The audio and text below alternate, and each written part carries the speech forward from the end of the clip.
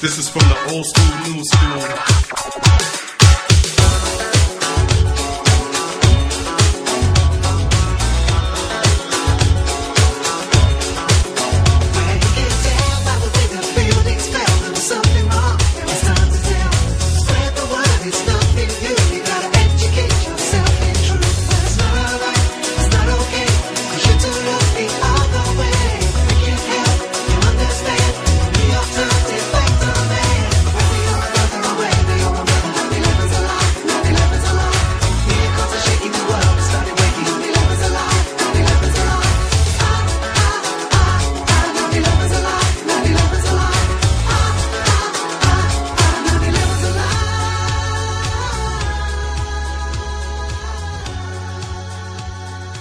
Welcome, my friends, welcome to another edition of the Corbett Report. I am your host, James Corbett, podcasting to you as always from the sunny climes of Western Japan on this 7th day of September, 2008. I'd like to encourage my listeners, as always, to take a look into the Corbett Report homepage at www.corbettreport.com, where you will find a documentation list with links to all of the videos, articles, and other documents cited in today's episode, as well as our articles, videos, interviews, and subscription feeds. Now, without further ado, it's time for today's real news.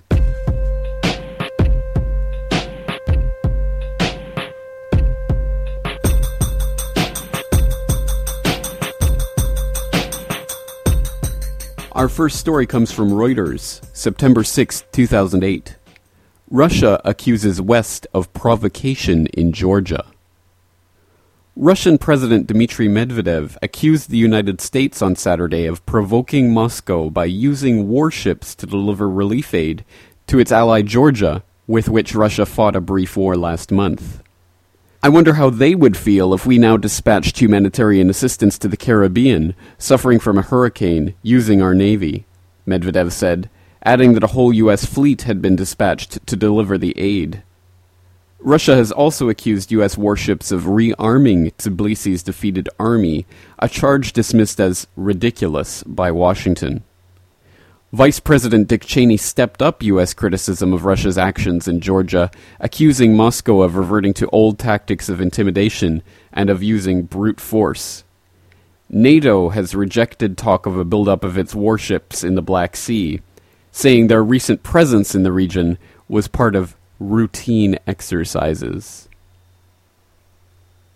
Our second story comes from PrisonPlanet.com, September 5th, 2008. Secret geoengineering projects threaten unknown environmental dangers. U.S. government scientists are bombarding the skies with the acid rain-causing pollutant sulfur dioxide in an attempt to fight global warming by geoengineering the planet, despite the fact that injecting aerosols into the upper atmosphere carries with it a host of both known and unknown dangers. The proposal to disperse sulfur dioxide in an attempt to reflect sunlight was again raised in the London Guardian article this week entitled Geoengineering, the Radical Ideas to Combat Global Warming, in which Ken Caldeira, a leading climate scientist based at the Carnegie Institution in Stanford, California, promotes the idea of injecting the atmosphere with aerosols. One approach is to insert scatterers into the atmosphere, states the article.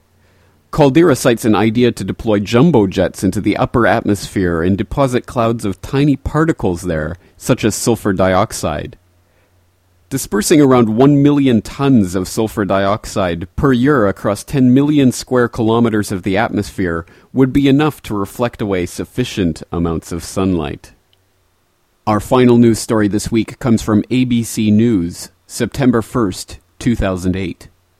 Is the end of unlimited internet near? Comcast, Frontier, and Time Warner Cable are moving toward imposing internet usage caps. Get ready to say goodbye to unlimited internet access. Last week, Comcast, the second largest internet service provider in the country, announced that starting October 1st, it would officially set a threshold for monthly internet usage. In an online announcement, the service provider said that although it already contacts residential customers who use excessive amounts of bandwidth, it had never provided a specific limit. Now, Comcast said it will amend its user agreement to say that users will be allowed 250 gigabytes of monthly usage. The company emphasizes that its cap is generous and will only affect about 1% of its 14.4 million customers. Experts say these customers might include heavy gamers and those who use a significant amount of bandwidth for creating or uploading video.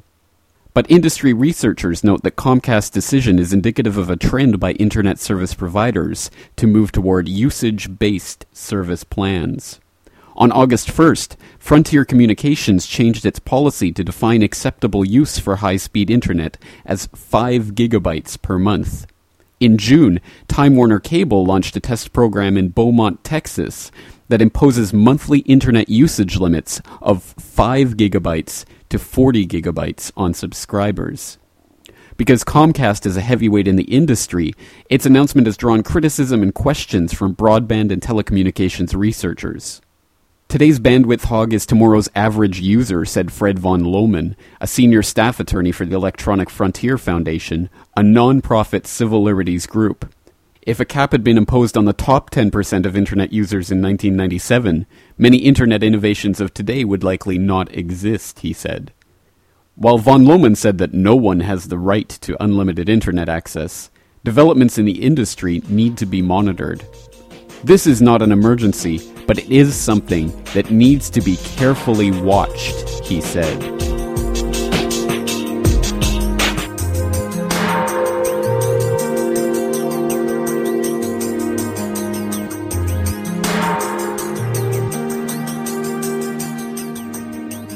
Welcome to episode 54, 9/11/08, Now or Never.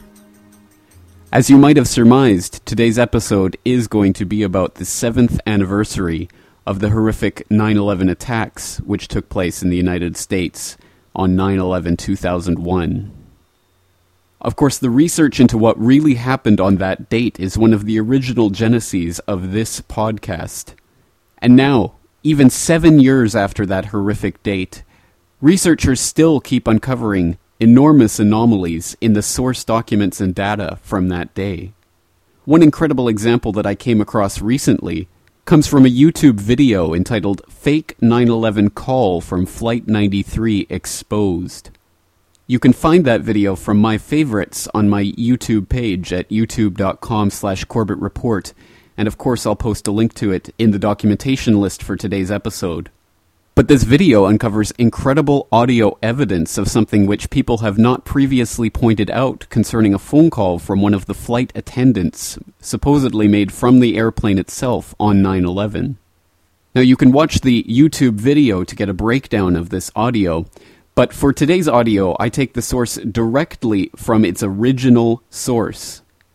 This audio comes directly from the United States District Court, Eastern District of Virginia, at vaed.uscourts.gov, under the prosecution trial exhibits for the case United States v. Zacharias Moussaoui, criminal number 01-455-A. The description on the USDC Eastern District of Virginia website indicates that this is a summary of Flight 77 depicting the identity of pilots and flight attendants, seat assignments of passengers, and telephone calls from the flight. In brackets, the website adds, "Listener discretion is advised." This exhibit also includes information about the other 3 flights hijacked on September 11th. This uscourts.gov site, which again you can access from the documentation list for today's episode on CorbettReport.com, gives a link to the zip file for this prosecution trial exhibit in the case versus Zacharias Moussaoui. I urge my listeners to download that zip document, unzip it, and find the information about United Airlines Flight 93. You'll find a link to the telephone call recordings made from that flight. And you'll find one from C.C. Lyles, a flight attendant, leaving a voicemail message at her home residence phone number. And please be advised that I do not play this extract without deep consideration for all of the lives lost on that flight. I play this because of the startling audio evidence which comes from that phone call itself. Let's listen to the phone call from C.C. Lyles to her home residence on 9/11. Tuesday, 9:47 a.m. Hi, baby. Baby, you have to listen to me carefully. I'm on a plane that's been hijacked. I'm on the plane. I'm calling from the plane. I want to tell you I love you. Please tell my children that I love them very much. And I'm so sorry, babe. I don't know what to say. There's 3 guys. They've hijacked the plane. I'm trying to be calm. We're turned around, and I've heard that there's planes that's been flown into the World Trade Center. I hope to be able to see your face again, baby. I love you. Bye.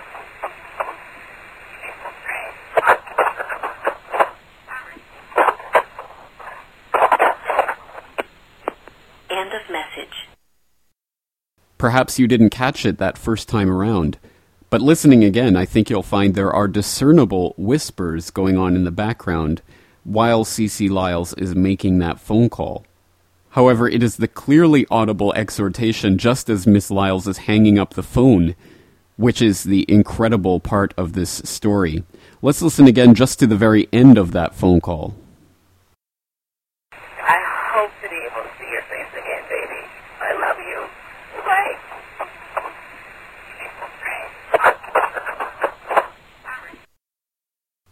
Once again, listen very carefully to what is being said just before she hangs up the phone.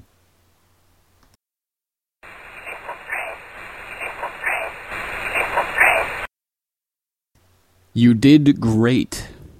You did great. You did great.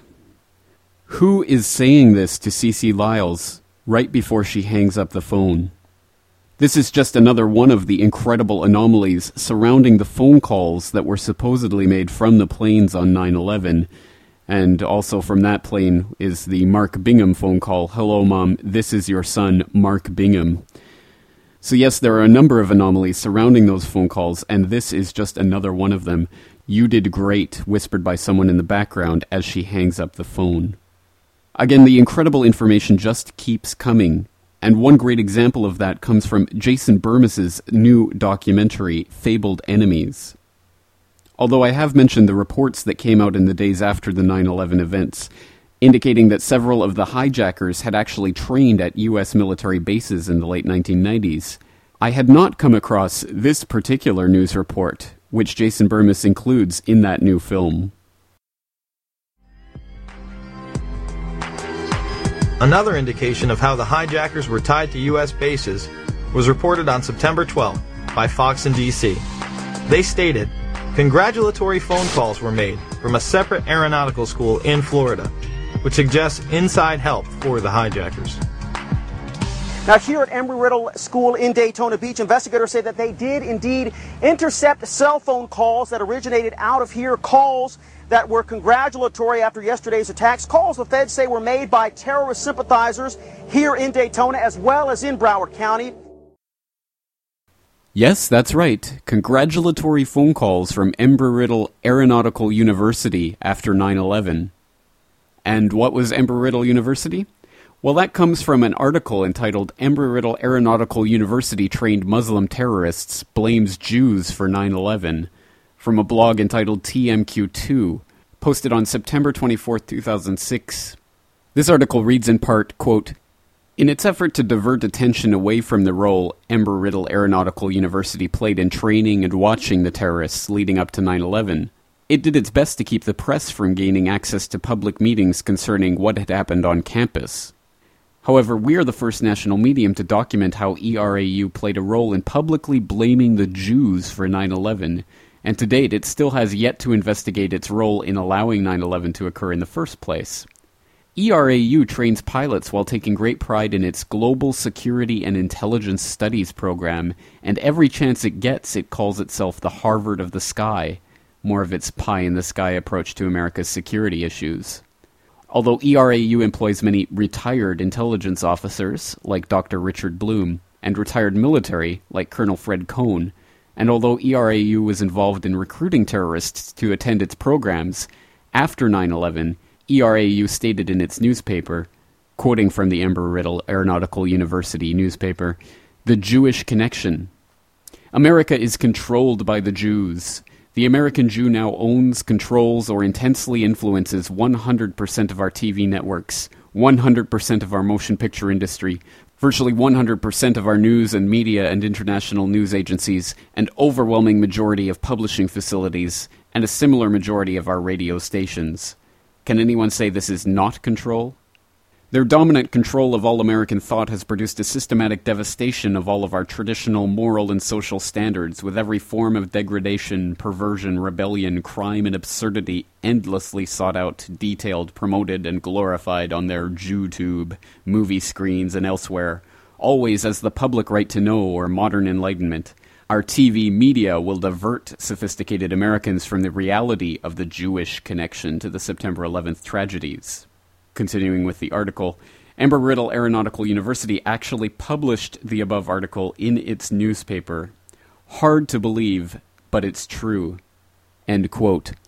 Again, I suggest you check out that article for itself and follow some of the links to find out more information about Embry-Riddle Aeronautics University in Daytona, Florida, which employs not only a number of ex-intelligence officials, but also actually trained several of the hijackers in 9/11. And then again, congratulatory phone calls coming out of Embry-Riddle Aeronautical University on 9/11, again suggesting inside help. Again, just another piece of the gigantic puzzle which is coming together more and more through the efforts of diligent researchers like Jason Bermas. And of course I would suggest my listeners support Jason Bermas's work by buying a copy of Fabled Enemies on DVD, or subscribing to prisonplanet.tv, where you can download the film in high quality. Now I'd like to spotlight another diligent researcher of what happened on 9/11. Recently I had the chance to talk to Dean of dnotice.org, a website devoted to finding out some of the anomalies related to 9/11 and other events, which show how criminal elements have taken control of the U.S. government. I talked with Dean extensively about 9/11, and we concentrated on one of his articles available at dnotice.org, the NORAD Papers, a 3-part article which exposes for the first time the actual documentary evidence which disproves Richard Meyer's assertion at the 9/11 Commission that NORAD was incapable of responding to the hijackings on 9/11 because its mission was turned primarily outward. That is to say that NORAD was focusing on outward threats to American airspace and thus could not really respond to an inward attack. Of course, this is ludicrous and has been widely dismissed by the 9/11 truth community, but Dean at dnotice.org in the NORAD Papers lays out exactly why this is ludicrous. Let's take a listen to part of the interview with Dean at dnotice.org. Well, tell us a little bit more about that, what you uncovered specifically regarding that information about an inward-looking function of NORAD. Well, let me give you a few quotes then. My research led me to a 1994 General Accounting Office report on NORAD. Now, of course, when I did my research on the internet on NORAD, I was looking for articles published or posted before September 11, 2001. So all the articles I'm now going to quote you all come from the 1990s. Before 1995, all the way up to 1999. This is from the General Accounting Office 1994 report, and it says, quote, NORAD defines air sovereignty as providing surveillance and control of the territorial airspace, which includes intercepting and destroying uncontrollable air objects, tracking hijacked aircraft, assisting aircraft in distress, escorting communist civil aircraft, and intercepting suspect aircraft, including counter-drug operations and peacetime military intercepts. So here we have the GAO, 1994, saying that NORAD's air sovereignty mission is surveillance and control of the territorial airspace of the United States and, of course, Canada. So that's within the United States and within Canada. So what then does that make of Richard Meyer's testimony? So he committed perjury, and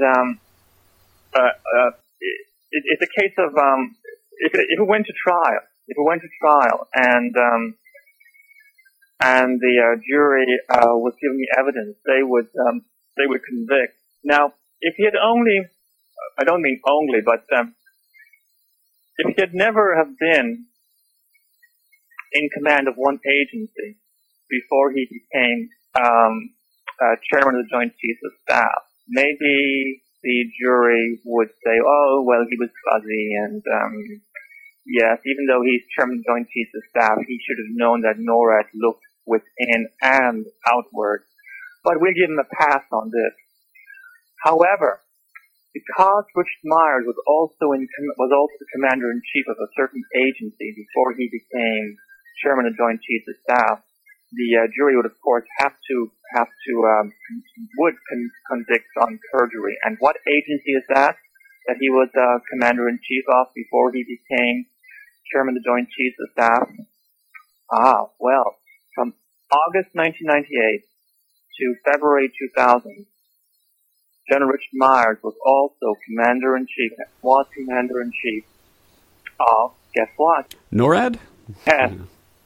So, of course, if he went to trial, he would be, of course, convicted of perjury. No jury would buy that, of course, well, I forgot, or I was fuzzy, or I wasn't feeling well that morning when I gave my testimony, and that's why I said what I said. They would have immediately convicted. As I say, Dean and I had a long and wide-ranging conversation about a number of 9/11 research issues, and I suggest my listeners download that interview in its entirety from CorbettReport.com. Again, you can also subscribe to our interview feeds from the subscribe button on our homepage in order to stay up to date with all of our conversation with our fascinating guests. But as it is just days away from 9/11/08, I took some time out from our conversation to ask Dean about his thoughts on the significance of this 7th anniversary. All right, a wealth of information to cover, but finally today I'd just like to ask you, it is coming up to the 7th anniversary of 9/11 next week. And I wanted to ask your thoughts about what the 9/11 Truth Movement has managed to accomplish so far, and what it hasn't managed to accomplish so far. Where you think it might be leading from here, and what the significance of an anniversary like the 7th anniversary has. Well, what I would like is the 9/11 Truth is for 9/11 Truth, individual 9/11 Truth movement to run for government. I'd like to see, you're going to need individuals with actual power, actual authority to implement change. Because what we have now residing within the United States government, doesn't matter whether it's in the bureaucracy, it doesn't matter whether it's in the Congress, or within the Congress, within the legislative or the Senate. You have individuals, every member of Congress, every senator, they know what happened on 9/11, and they are complicit now in those attacks by failing to speak out. Even Cynthia McKinney was circumspect when she was a member of Congress several years back. And what we need is people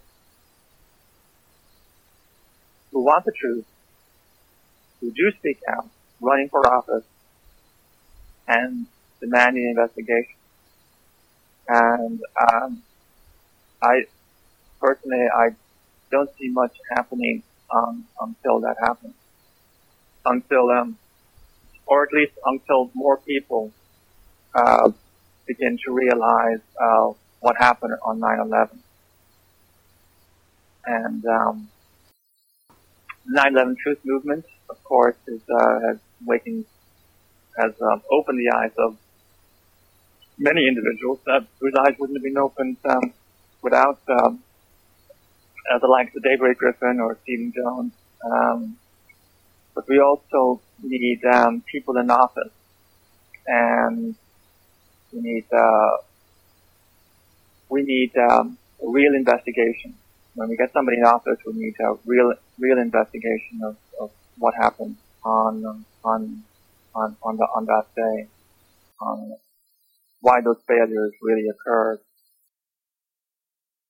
Once again, Dean and his extensive 9/11 research can be accessed at dnotice.org.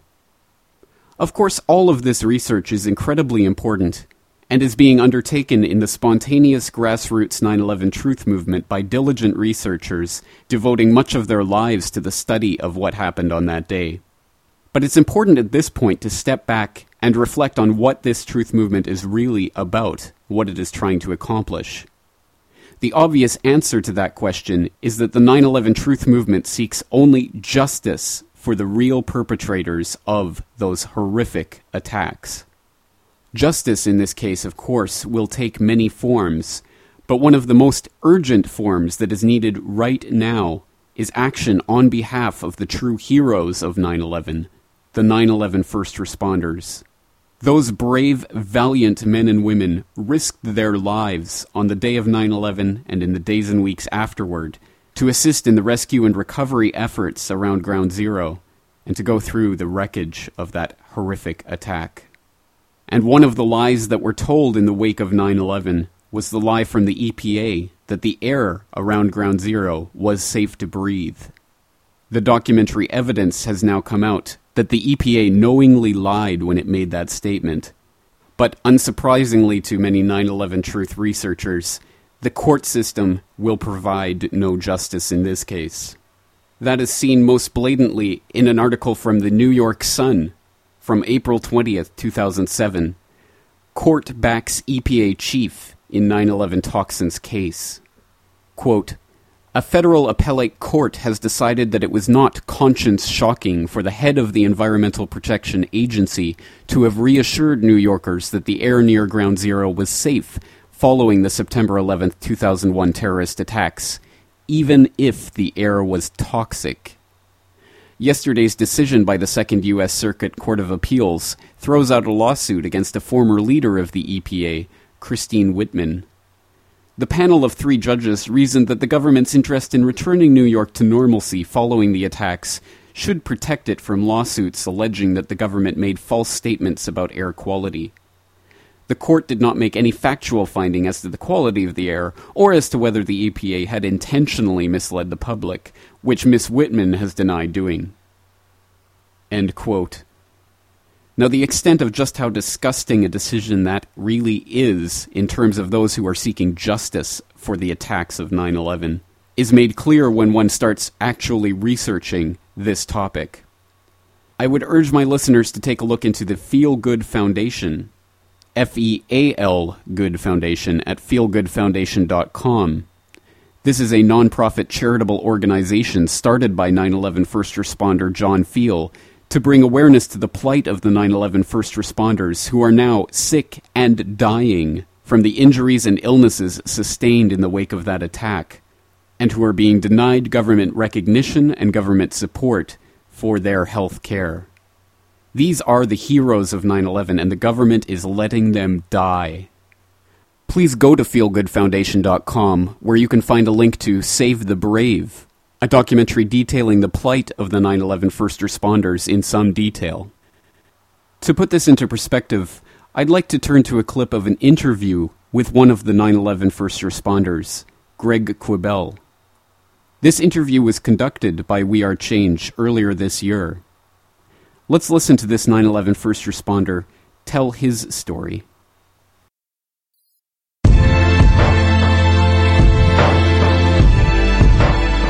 Greg Quibell. I'm actually a senior investigator for the New York State Department of Corrections. On 9/11, I was actually, I guess you would consider it fortunate. I was working way out in Long Island in Quorum. Usually I'm working in the 5 boroughs. I mean, I tried every which way to get to the city when I heard what was going on, and it just was impossible. I couldn't get there.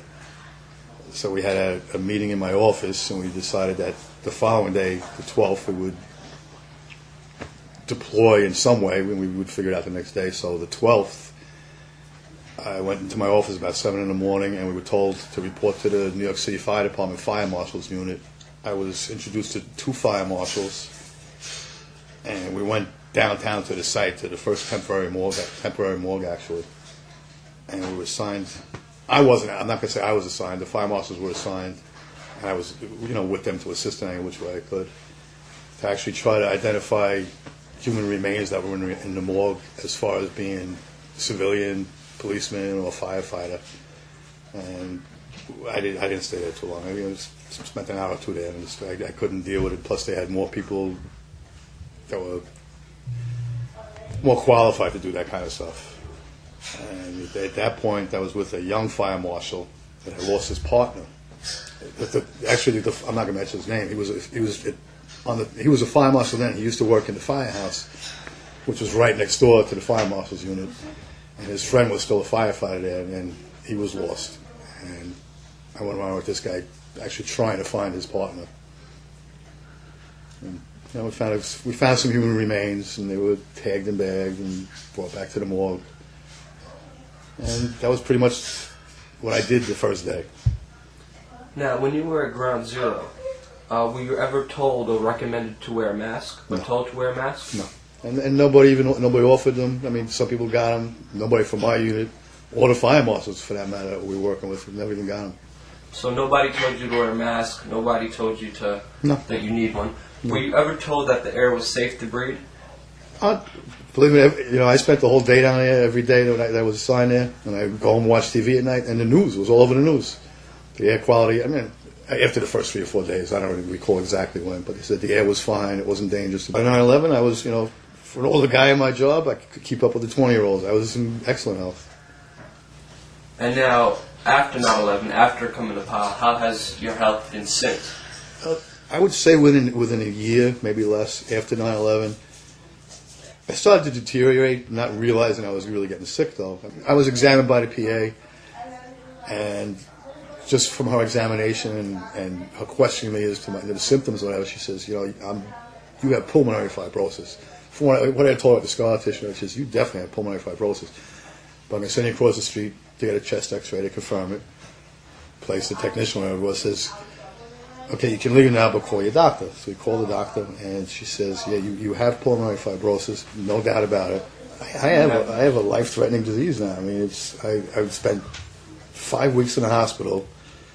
I went to Good Samaritan Hospital, like Teresa said, and they couldn't treat me for the leukemia. So they transferred me to North Shore LIJ. I went in right away. They put me on chemotherapy pills right away until I got the bone marrow results, which did confirm that I had leukemia. My white blood count was over 100,000. Normal range is like 4,000 to 10,000. Wow. So they put me in the hospital, and I went, within 2 days, I think, I was on intravenous chemotherapy, which destroyed my body. I mean, I had so many complications. I had an intestinal blockage. I got shingles. I got the gout. I got pneumonia. I had pneumonia, which I said I might have for a long time. And within a couple of days, my right arm, this scared me to death. My right arm swelled up to 5 times what it is right now. The surgeons thought I had an abscess. And my oncologist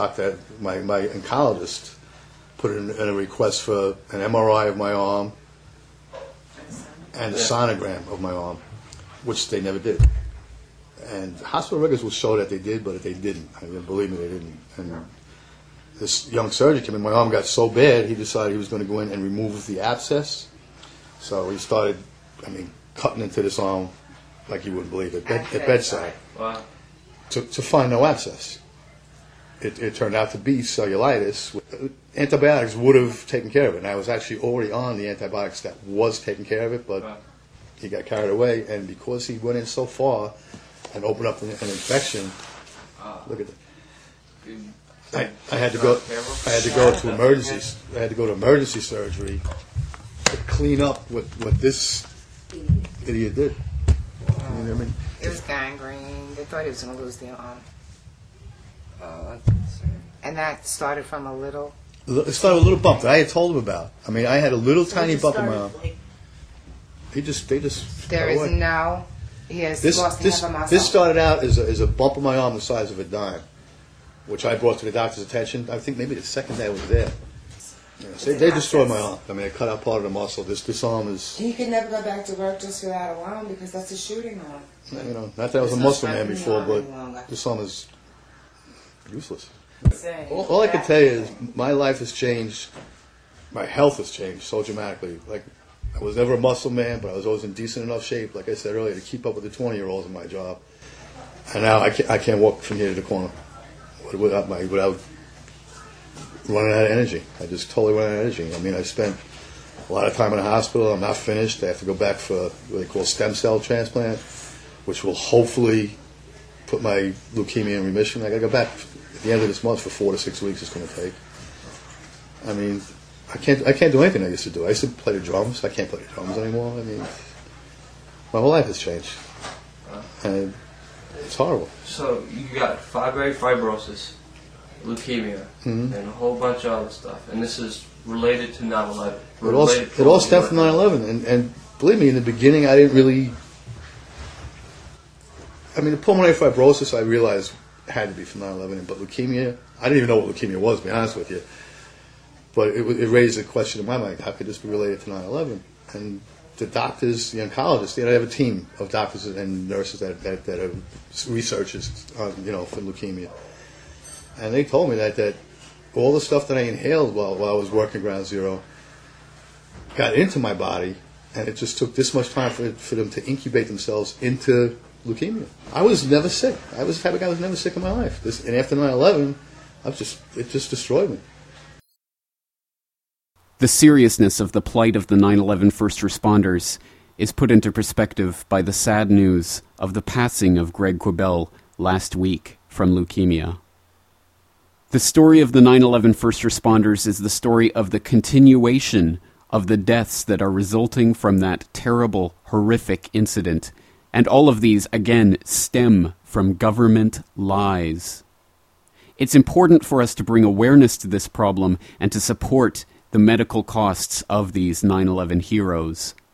Once again, We Are Change, which has already raised $40,000 to $50,000 for the Feel Good Foundation, is stepping up to the plate and putting together a series of events to mark the 7th anniversary of 9/11, bring attention to the plight of the 9/11 first responders, and raise money for the Feel Good Foundation. The events will be called 2008 Now or Never, and you can access the website where you can find all the information on these events, the venues, who is speaking, who is performing, and how to buy tickets from 2008nowornever.com. Please go there to find out more information about the 7th anniversary events. But in order to find out more about those events, how people can get involved, and how those who aren't in New York can still help contribute to the cause and help the 9/11 first responders, I recently had the honor of talking to We Are Change founder Luke Rudkowski. Luke Rudkowski, of course, should need no introduction to regular listeners of the Corbett Report, but suffice it to say that at 20 years old, he revolutionized citizen journalism and started a worldwide political activist movement by taking a video camera to confront Zbigniew Brzezinski about his foreknowledge of 9/11 and his connection to false flag terror events. With that act, Luke Rudkowski sparked a revolution that is sweeping across the world and has so far spawned over 60 chapters in various countries. Now We Are Change is organizing the 9/11-08 events, and all of the proceeds from these events will be going to the Feel Good Foundation in support of the 9/11 first responders. Let's listen to the interview with Luke Rudkowski, founder of We Are Change, talking about the 9/11-08 anniversary events. Today I'm talking with Luke Rudkowski, founder of We Are Change. We Are Change is a social and political activist group which is redefining citizen journalism by asking politicians and newsmakers the questions that the controlled corporate media just won't ask. We Are Change also engages in social justice activism and charitable fundraising, including offering significant support to 9/11 first responders. Luke, it's an honor to talk with you today, and thank you for joining me on the Corbett Report. Well, thank you for having me. Really appreciate it, brother. You're doing an excellent job. Just keep it up. Thank you. Well, let's get straight to the heart of the matter. Tell people about what you're planning for the 7th anniversary of 9/11 in New York next week.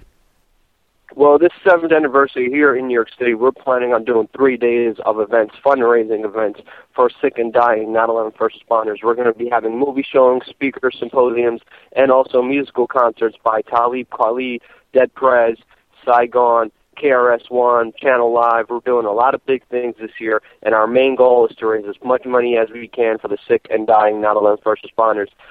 This year, the need is greater than ever. The further we get away from 9/11, more first responders are affected. Hundreds have died. Thousands are sick and dying as we speak. We even had a good friend, Greg Quibell, who was a first responder. He was a federal marshal, pass away actually last week. And we're doing it for him, we're doing it for his family, and all those other heroes who came to this country's need when we needed them most on 9/11. Unfortunately, there are still people out there who aren't even aware of the plight of the 9/11 first responders. Can you tell us about what they're facing and some of the charities you're working with to get these heroes the medical treatment they deserve? Sadly, a lot of people don't understand what's really happening with our 9/11 heroes. Many of the 50,000 9/11 heroes who came down to help during the rescue effort at Ground Zero were lied to by Christy Todd Whitman and the federal government and were told that the air was safe to breathe. The air was not safe to breathe. The government knowingly lied just to open up the stock market. And we know that from declassified documents that came out from the EPA, that they said that they knew the air was not safe to breathe. It was edited by the federal government to say it was safe to breathe so they could start making money at the stock exchange. And right now we have a situation where the federal government does not want to help our 9/11 heroes, because if they do support them and give them the proper medical care that they deserve, they're going to have to own up and admit that they lied to our 9/11 heroes. And that's why if the federal government is not going to help those people in need, we are change. We are here, and we will do their job. We will help those in need, because that's what life's about. It's about helping others, doing the right thing, and being there for people who were there for us when we needed them most. Tell us about some of the first responders you've gotten to know in your work with We Are Change.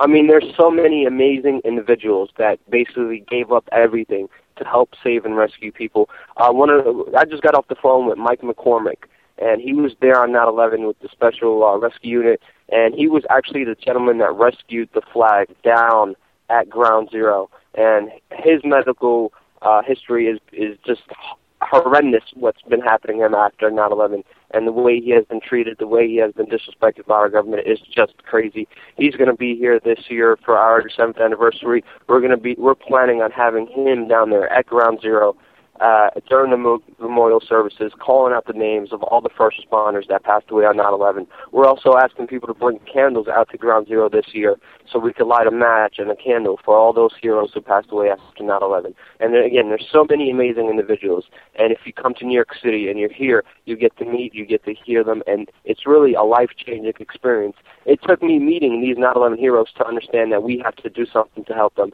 And by meeting them, your life has a totally new revision, and totally has new life, and it makes you want to do the right thing. Well, for those people who do have the chance to partake in that life-changing experience in New York next week, break down some of the events that are going on, where they're taking place, and how people can get tickets. You can get tickets right now at 2008nowornever.com. All the tickets are sold there. You could also buy tickets at the door, of course. We're working on a movie showing Wednesday night where we're going to show Fabled Enemies and 9/11 Truth Rising. The next day we're going to have a huge action memorial service vigil down at Ground Zero on September 11th, where we're going to peacefully be there in respect for all those ones lost on 9/11. We're going to call out the names of all the first responders who passed away. We're going to light candles, and we're going to pay respect. And we're going to be silent, and we're going to have our Investigate 9/11 T-shirts on. After that, we're going to have another vigil at Judson Church, where you will get to hear all the family members speak, all the rescue workers speak. You will get to hear Cynthia McKinney, Green Party presidential candidate, speak. Daniel Sanjata, and other luminaries within this 9/11 Truth movement. And then the big show is happening Friday, September 12th, at Spotlight Live. We're doing a big event at Spotlight Live with Talib Kweli, KRS-One, Dead Prez, Saigon, Channel Live, and many big people within the hip-hop community who are now taking a stand for 9/11 Truth. It sounds like an incredible event. Why did you choose to call it 2008 Now or Never? We chose that because this is the last year the Bush administration is in office.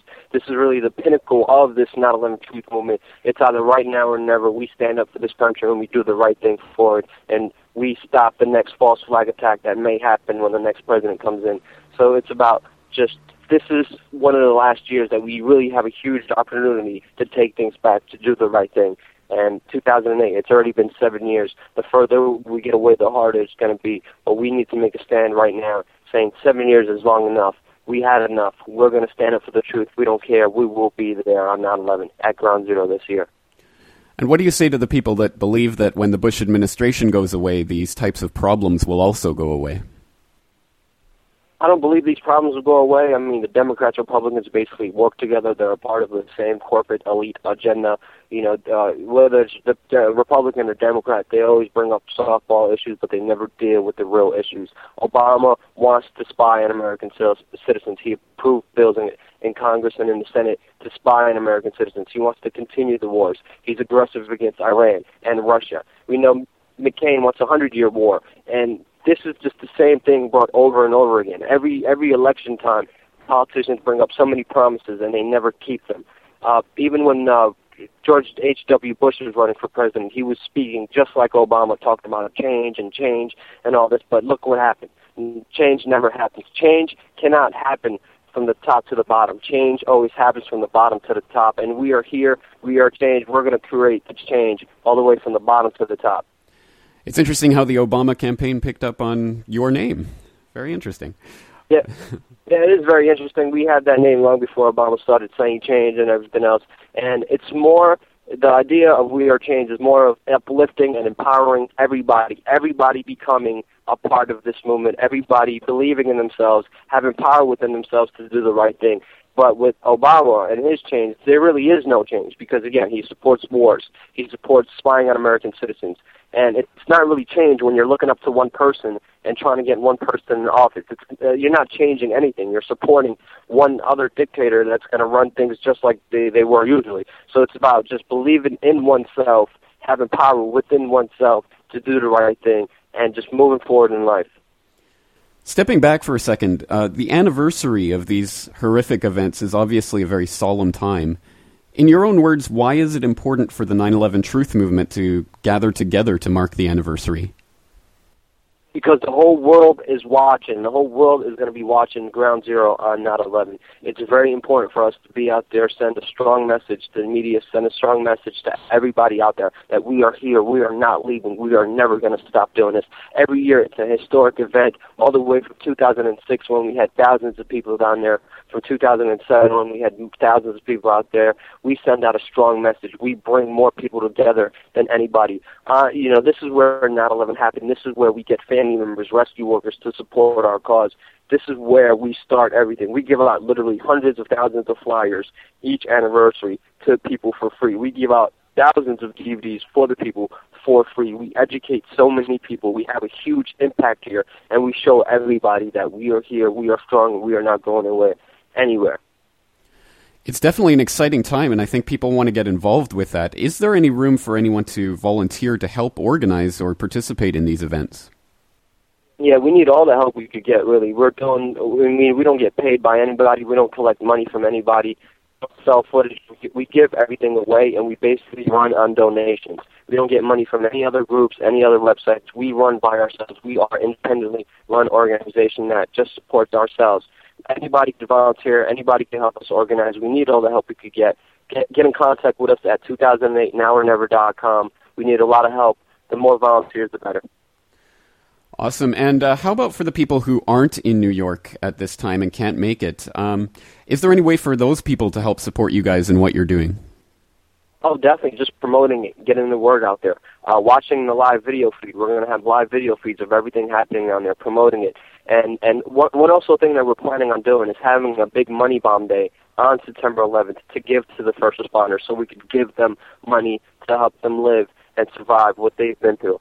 So get the word out about the money bomb. Give what you can. Just help us promote it and just do the right thing. That's an awesome idea about the money bomb. Is that on the 2008 Now or Never site? Yeah, we're working on it right now. We're doing a lot of incredible things. We don't have a lot of people helping us. We don't have a lot of money, but we're doing everything we can. And one beautiful thing is we have people from all walks of life, Asians, blacks, whites, Spanish people, males, females, Democrats, Republicans, everybody's coming together on this, and nobody's getting paid a single cent. I'm not getting paid. Nobody's getting money, but we all believe in the cause, and that is helping out the heroes, getting 9/11 truth out there. All right, this is very exciting. Finally, Luke, you've been an inspiration to many people with your activism and in founding a movement at such an early age. What advice would you give to others who are thinking about getting into this type of activism but don't know how best to make a difference? We could all make a difference. We are all changed. We could do anything we want if we believe in it. And it's really just by empowering yourself, believing in yourself that you could do anything.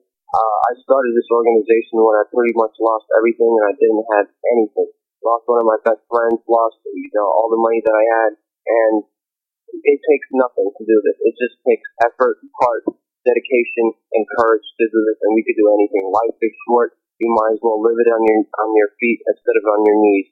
I'd rather live than be around all this crap and not do nothing about it. It's about just going out there and doing it. Anybody could do anything as long as we believe in each other.